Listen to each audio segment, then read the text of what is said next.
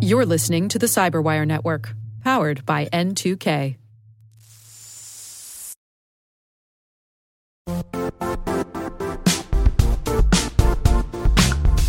Don't struggle to align your organization's cybersecurity with business risk. Get the only solution that goes beyond reacting to threats with vulnerability and risk monitoring.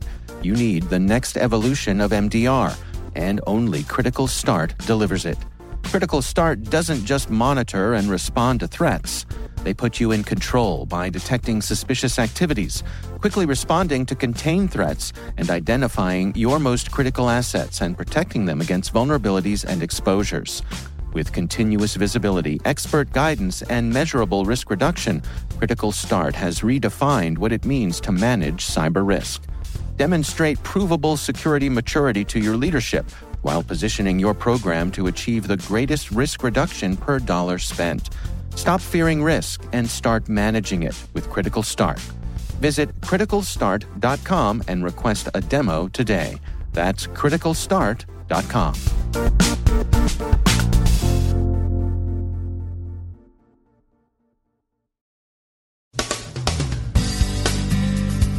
The Spanish Defense Ministry is reportedly hacked.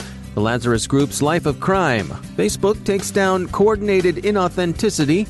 Add Lucky Elephant to the bad actor menagerie. It's harvesting credentials in South Asia. We've got notes on the ASUS supply chain backdoor, updates on Norsk Hydro's recovery from its Lacher-Goga infestation, and Russia says, hey, the Mueller Report totally exonerates us too.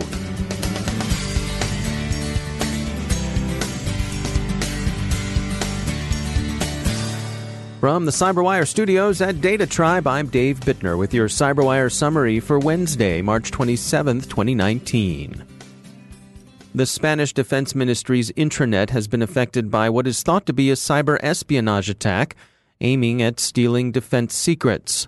That's according to Reuters, since the ministry itself has been tight-lipped about the incident, but sources say that an unspecified nation-state is thought to be behind the activity.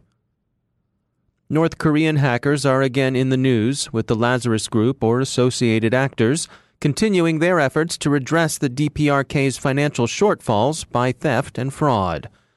The UN panel of experts has finally reported on the looting of ATMs belonging to the Pune-based Cosmos Cooperative Bank last year. The thieves got the equivalent of about $13.5 million in the campaign, which extended beyond India to 27 other countries. The UN panel concluded that the theft was motivated by Pyongyang. The India Times says that the Pune police and the Maharashtra cyber cell have made a dozen arrests, but haven't yet identified the mastermind behind the looting. Whoever the masterminds were, they're more likely to be found in Shinanju than in Pune. Kaspersky Lab has been tracking the Lazarus Group's evolving approach to cybercrime, and they think various tech startups, particularly those involved with cryptocurrency, are now more heavily represented than before on Pyongyang's target list.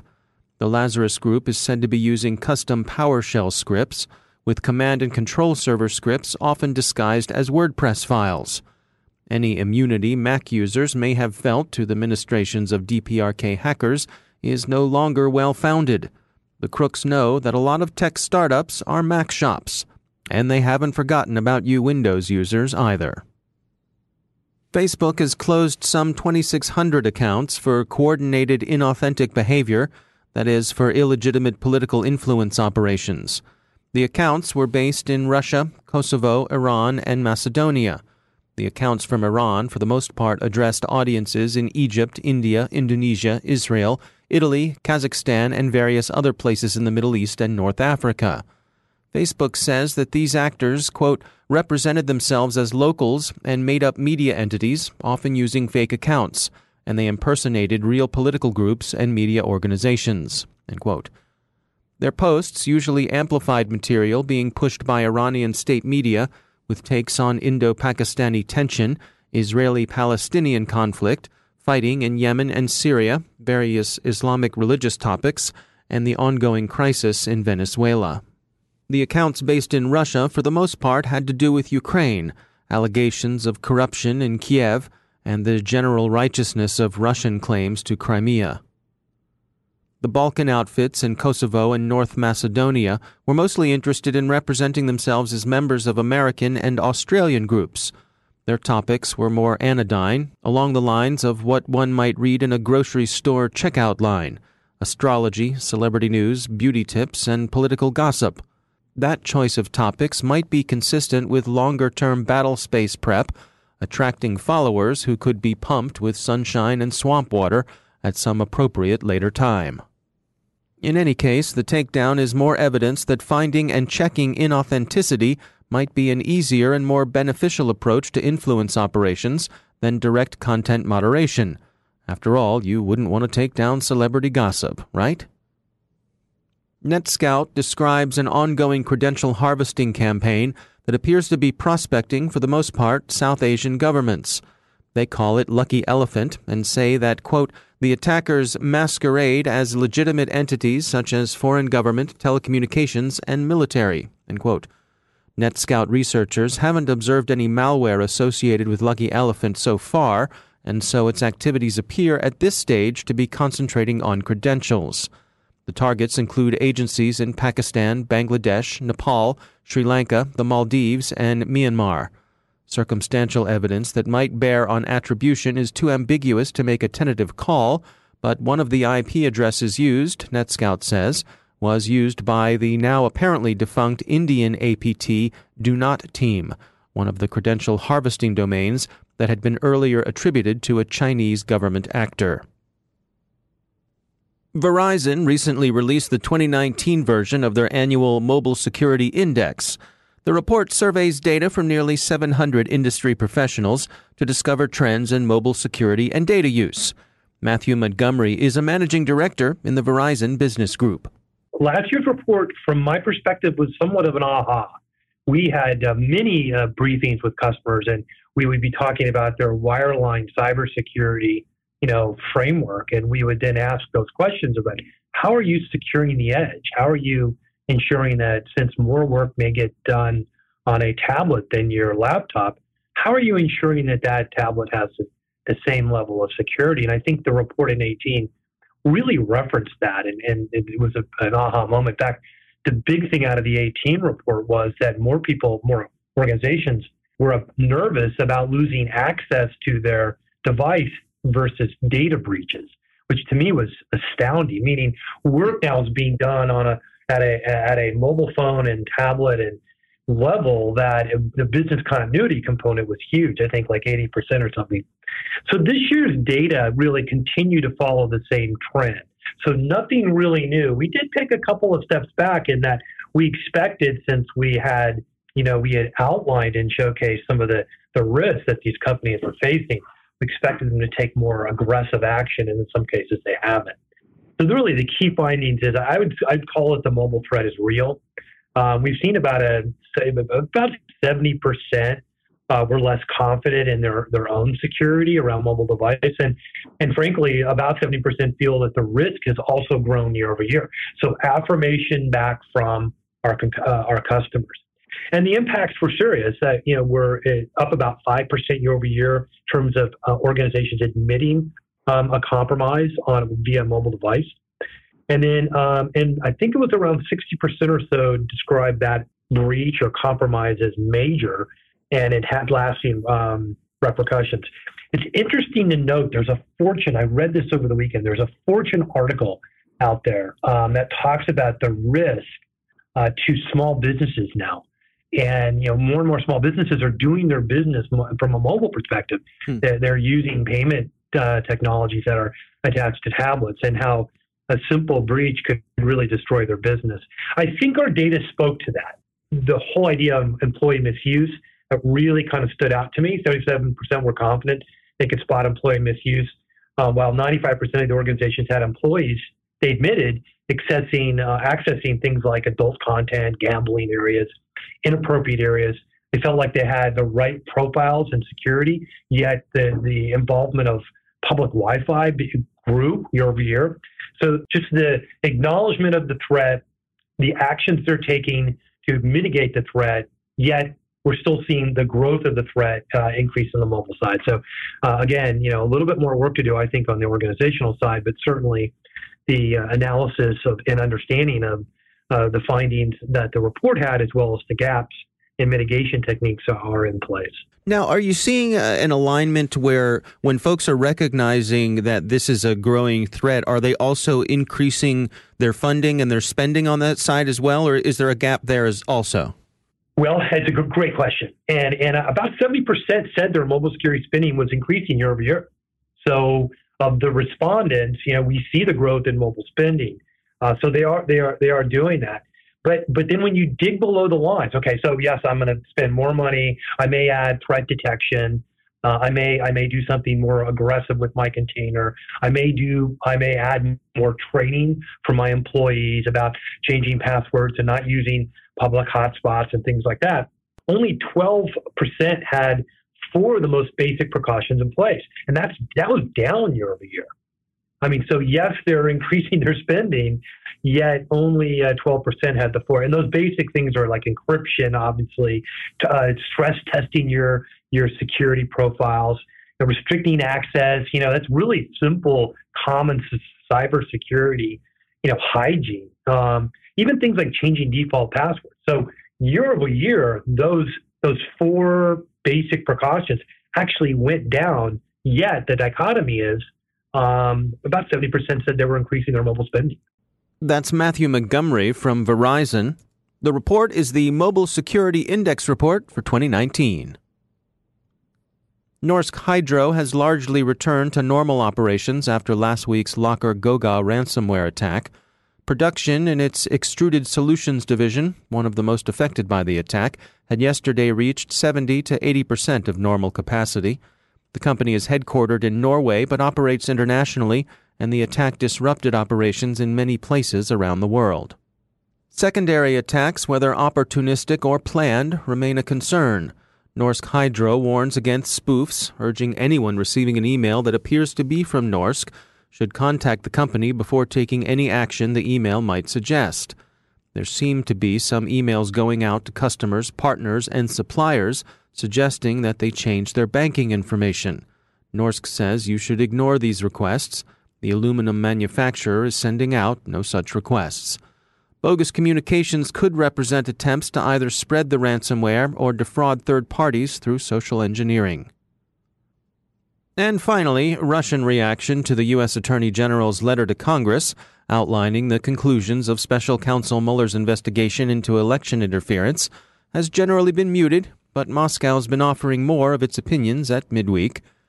Foreign Policy magazine has a discussion of the Russian take on the special counsel's investigation, and they say that the Kremlin, too, is claiming exoneration. But Moscow does so, one must observe, with far less justice than President Trump. The report the Attorney General rendered to Congress explicitly calls out Russian influence operations, and the special counsel's work resulted in indictment of 12 Russian intelligence officers, which hardly looks like exoneration. We're not lawyers, but we've seen TV, and extradite me if you can, Yankee, seems a pretty weak defense, but hey, innocent until proven guilty, right? In the meantime, if you've made a career in the Internet Research Agency, think twice before honeymooning in the Maldives or changing planes in, say, Guam. Pro travel tip, Chelyabinsk is lovely this time of year.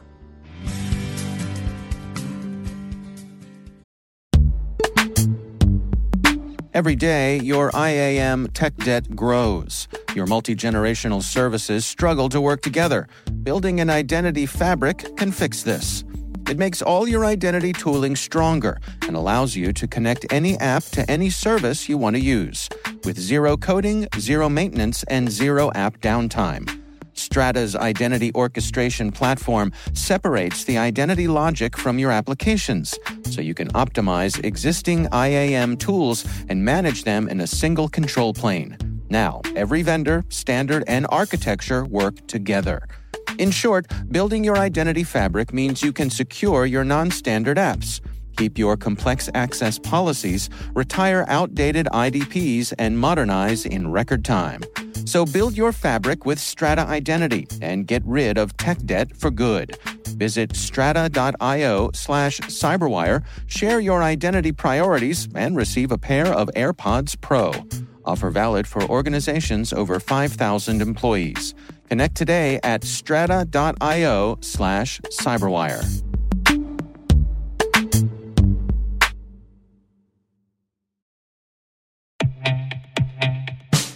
And now, a word from our sponsor, 6sense. 6sense provides award-winning cloud-based automated endpoint and vulnerability management solutions to streamline IT and security operations. With its advanced platform, businesses gain complete visibility and control over their infrastructure, reducing IT and security risks and optimizing operational efficiency. With 6sense, you'll get real-time alerts, risk-based vulnerability prioritization and remediations, and an intuitive automation and orchestration engine so you can focus on your core business goals. Confident in the knowledge that your enterprise is secure, compliant, and running smoothly. To learn why enterprises choose 6sense, visit 6sense.com.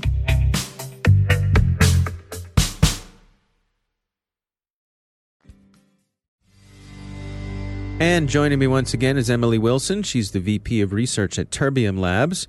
You recently wrote a piece for the Next Web, and you were focusing on data collection here. Can you take us through? What were you getting at? This article came out of a conversation I was having with someone right after one of the many Facebook data breaches a few months ago, or news of misuse. Some are breaches, some are just negligence. Right. When someone asked me, what could somebody have done to avoid this happening? Or what could people do going forward to avoid being caught up in breaches?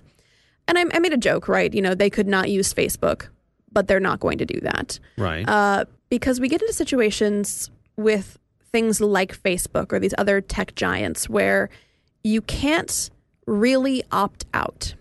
Now, this is certainly true for things like financial services. If you want to transact in the economy, you have to participate in the economy.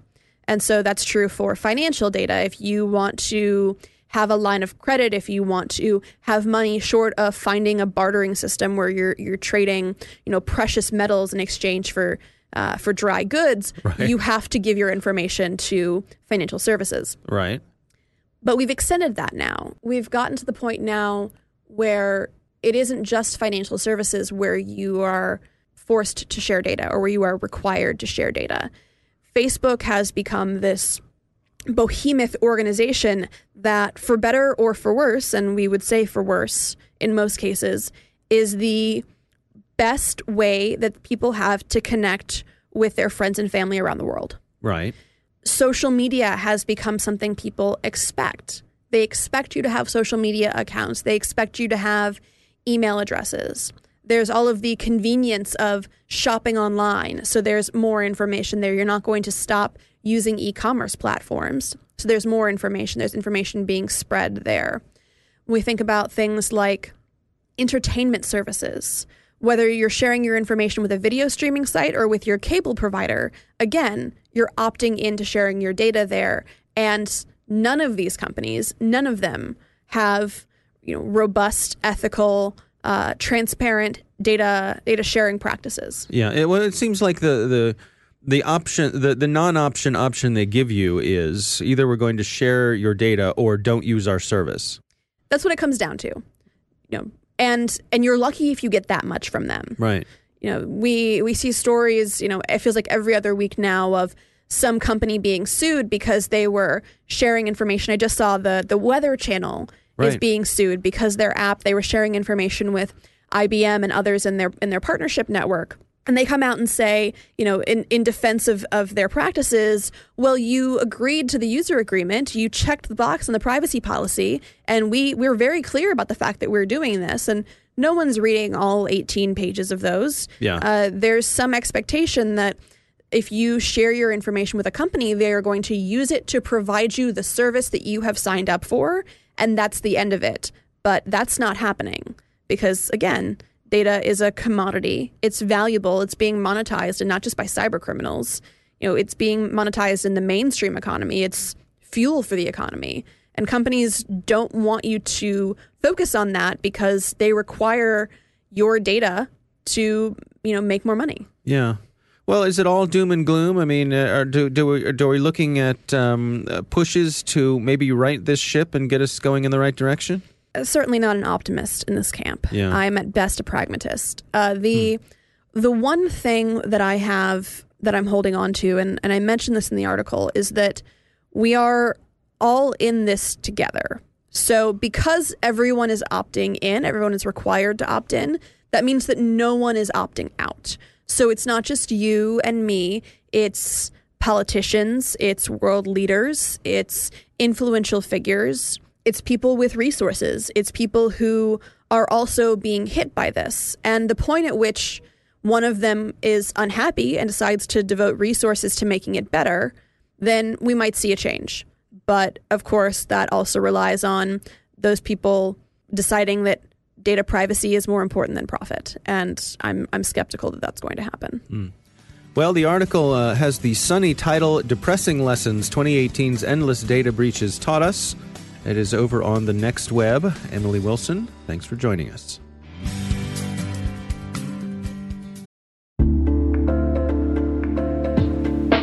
Are lengthy security reviews pulling attention away from your security program?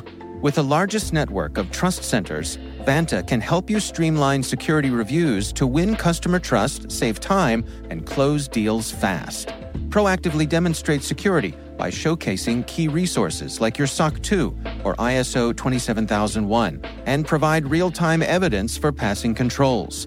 And when a security questionnaire is required, Vanta takes the first pass for you. Visit vanta.com/cyber to take a self-serve tour. That's vanta.com/cyber.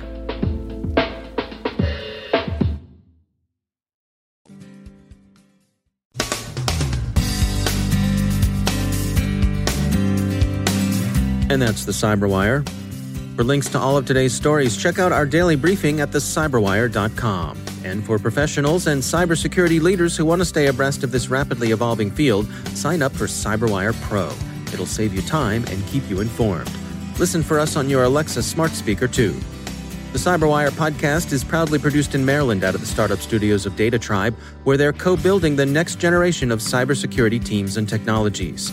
Our amazing CyberWire team is Elliot Peltzman, Puru Prakash, Stefan Vaziri, Kelsey Bond, Tim Nodar, Joe Kerrigan, Carol Terrio, Ben Yellen, Nick Valecki, Gina Johnson, Bennett Moe, Chris Russell, John Petrick, Jennifer Iben, Rick Howard, Peter Kilpie, and I'm Dave Bittner.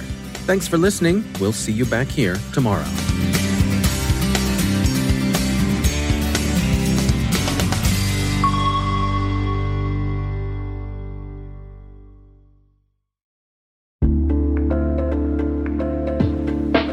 Hey all, Rick here. At N2K CyberWire, we're dedicated to continuously improving the quality of the news and commentary on our network. That's why we're inviting you to participate in our 2024 audience survey. It only takes a few minutes, and your feedback is invaluable. Plus, you'll have the chance to win a $100 Amazon gift card as a thank you for your time. Head on over to cyberwire.com/survey. That's cyberwire.com/survey to share your feedback now.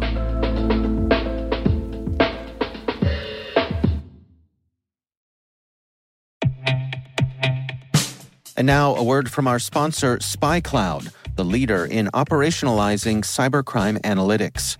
Traditional threat intelligence is a thing of the past. Cyber criminals are stealing vast amounts of credentials, session cookies, and financial data every day, and it's hard to keep up. SpyCloud is the trusted partner businesses turn to fully understand their darknet exposure risk and neutralize threats before it's too late. SpyCloud alerts your organization as soon as an employee or customer's data appears on the darknet, so you can act faster than bad actors to prevent cyber attacks like ransomware, session hijacking, account takeover, and online fraud. With insights from the industry's largest repository of recaptured data, protect the digital identities and systems most important to your business. Get your free corporate darknet exposure report at spycloud.com/cyberwire and see what information criminals have in their hands today. That's spycloud.com/cyberwire.